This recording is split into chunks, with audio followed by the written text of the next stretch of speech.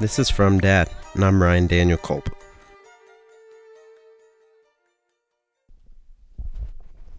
As I alluded to in the teaser episode, I had another baby due this August. Well, she's here now. In fact, she's right next to me, and so is the first episode of this podcast. Well, the podcast's not next to me, but the baby is.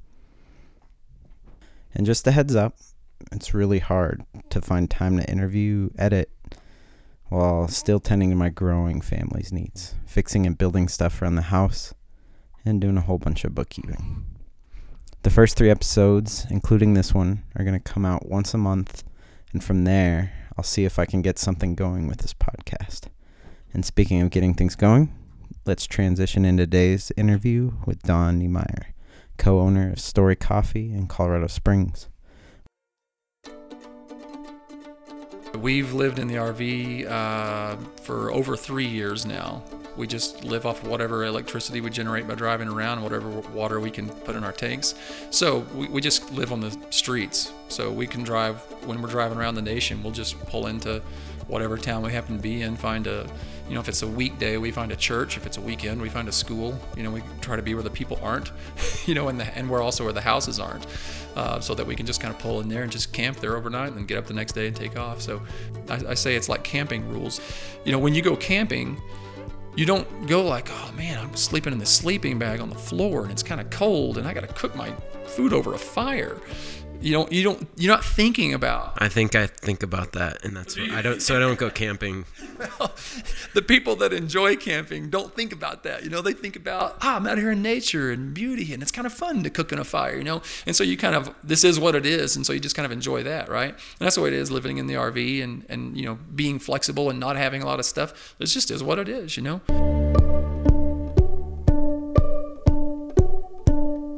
We paid for the RV by not paying rent. That was how we, worked that out. We're like, man, we're paying, all of our housing together, rent and utilities and everything is costing us about $1,000 a month. So if we can get an RV and pay $1,000 a month on it, that's a wash. And then once that's paid for, then we live. Now we're $1,000 up, a month. And so we did that, that's why we're in it for 3 years.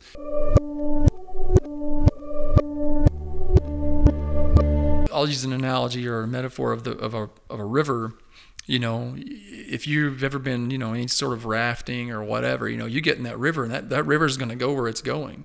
And even if it's a slow moving river, you can turn around and you pedal hard enough, you can go the other way, but you got to really pedal hard and work at it. If you aren't doing all that extra work, you're just going to go where the river goes. I'm not going to be in the river swimming against that stream. I can't do it. I'm not that strong. I don't have my act, that much together. Of course, we live in society and we're a part of culture. But what I mean is, I just don't want to be in that river where that's the conversation is more, faster, bigger, stronger, fancier. That's not a game that I want to play. And again, I don't intend to ever sound like, I'm smarter than anybody else or that everybody else should adopt my value system. But it works for me. It seems healthy to me. So relative to parenting, it's not and spending time with my kids, it's not like, man, I just want to have a goal to spend more time with my kids. I want to be there for the important things of their life. It's so hard because I'm working 80 hours a week. Well, for me, the answer to that is don't work 80 hours a week. Structure your life in such a way as that. And this is what we did. My wife owned a business. I owned a business. And when I was running my business, she was with the kids. And when she was running her business, I was with the kids. Now I understand that that's maybe not something everybody can do. But for us, that's just kind of what we just had to do. So perhaps fortunately, or maybe it was more by design, we ended up with a life structured around where it really wasn't that hard for us to do that.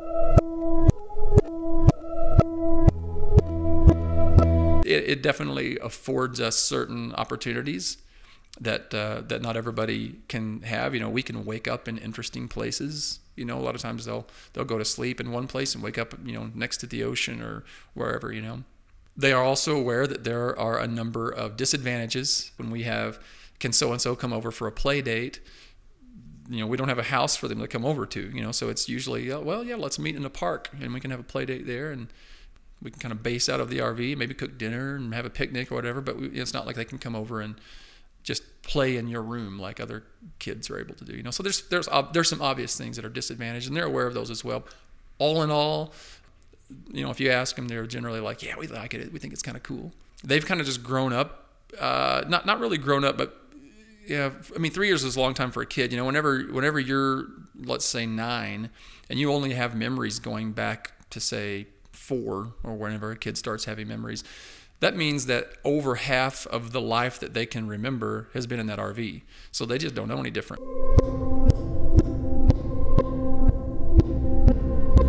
The last 3 years, have you been homeschooling them, or what does that look like? 2 of those years, we're living on the streets of Portland, running a coffee business and a doula business. My wife's a doula. And so 2 years were like that, and they just went to school. They went to a regular public school that they had already been going in when we lived in a home or in a regular house. All in all, it's been about a year that we've just been traveling around. During that year, we homeschooled, but we didn't really aggressively homeschool. We are not great homeschoolers, and we knew they would be going back into public schools after that year. And both my kids are like a lot of kids at that age, they're just avid readers. They would just as soon read a book as anything. And so, especially in the RV, they're hours and hours on the road. They got nothing to do except read. We don't have a video in there or anything like that, So they're just sitting back there pounding books all day, every day. And so we got them a Kindle so that they can just have almost unlimited access to reading material, So they read a ton. And that we kind of took a lot of liberties with not being super formal with their education because of all the reading they were doing. And then we did get a couple of math books that they had to work through. And that was really kind of the extent of it. Like we played the history card a lot because hey, today for history, look, it's Mount Rushmore. Who can say who those 4 presidents are? My youngest, who was, I guess she was 8 at the time. I'm not even sure I could say that. Well, neither could they at the time. We're sitting there looking at them. Let's see. I think that one's George Washington, the guy on the right. That's Abraham Lincoln. Who else is there? Bill Cosby. Oh, no. So they didn't knock a home run on it. They got a couple of them, Yeah. But they thought Bill Cosby was one of the presidents on Mount Rushmore. Oh man, it's a good thing he wasn't. They'd probably have to take him down. That's a good point. Yeah. Well, all those guys up there got some skeletons in their closets,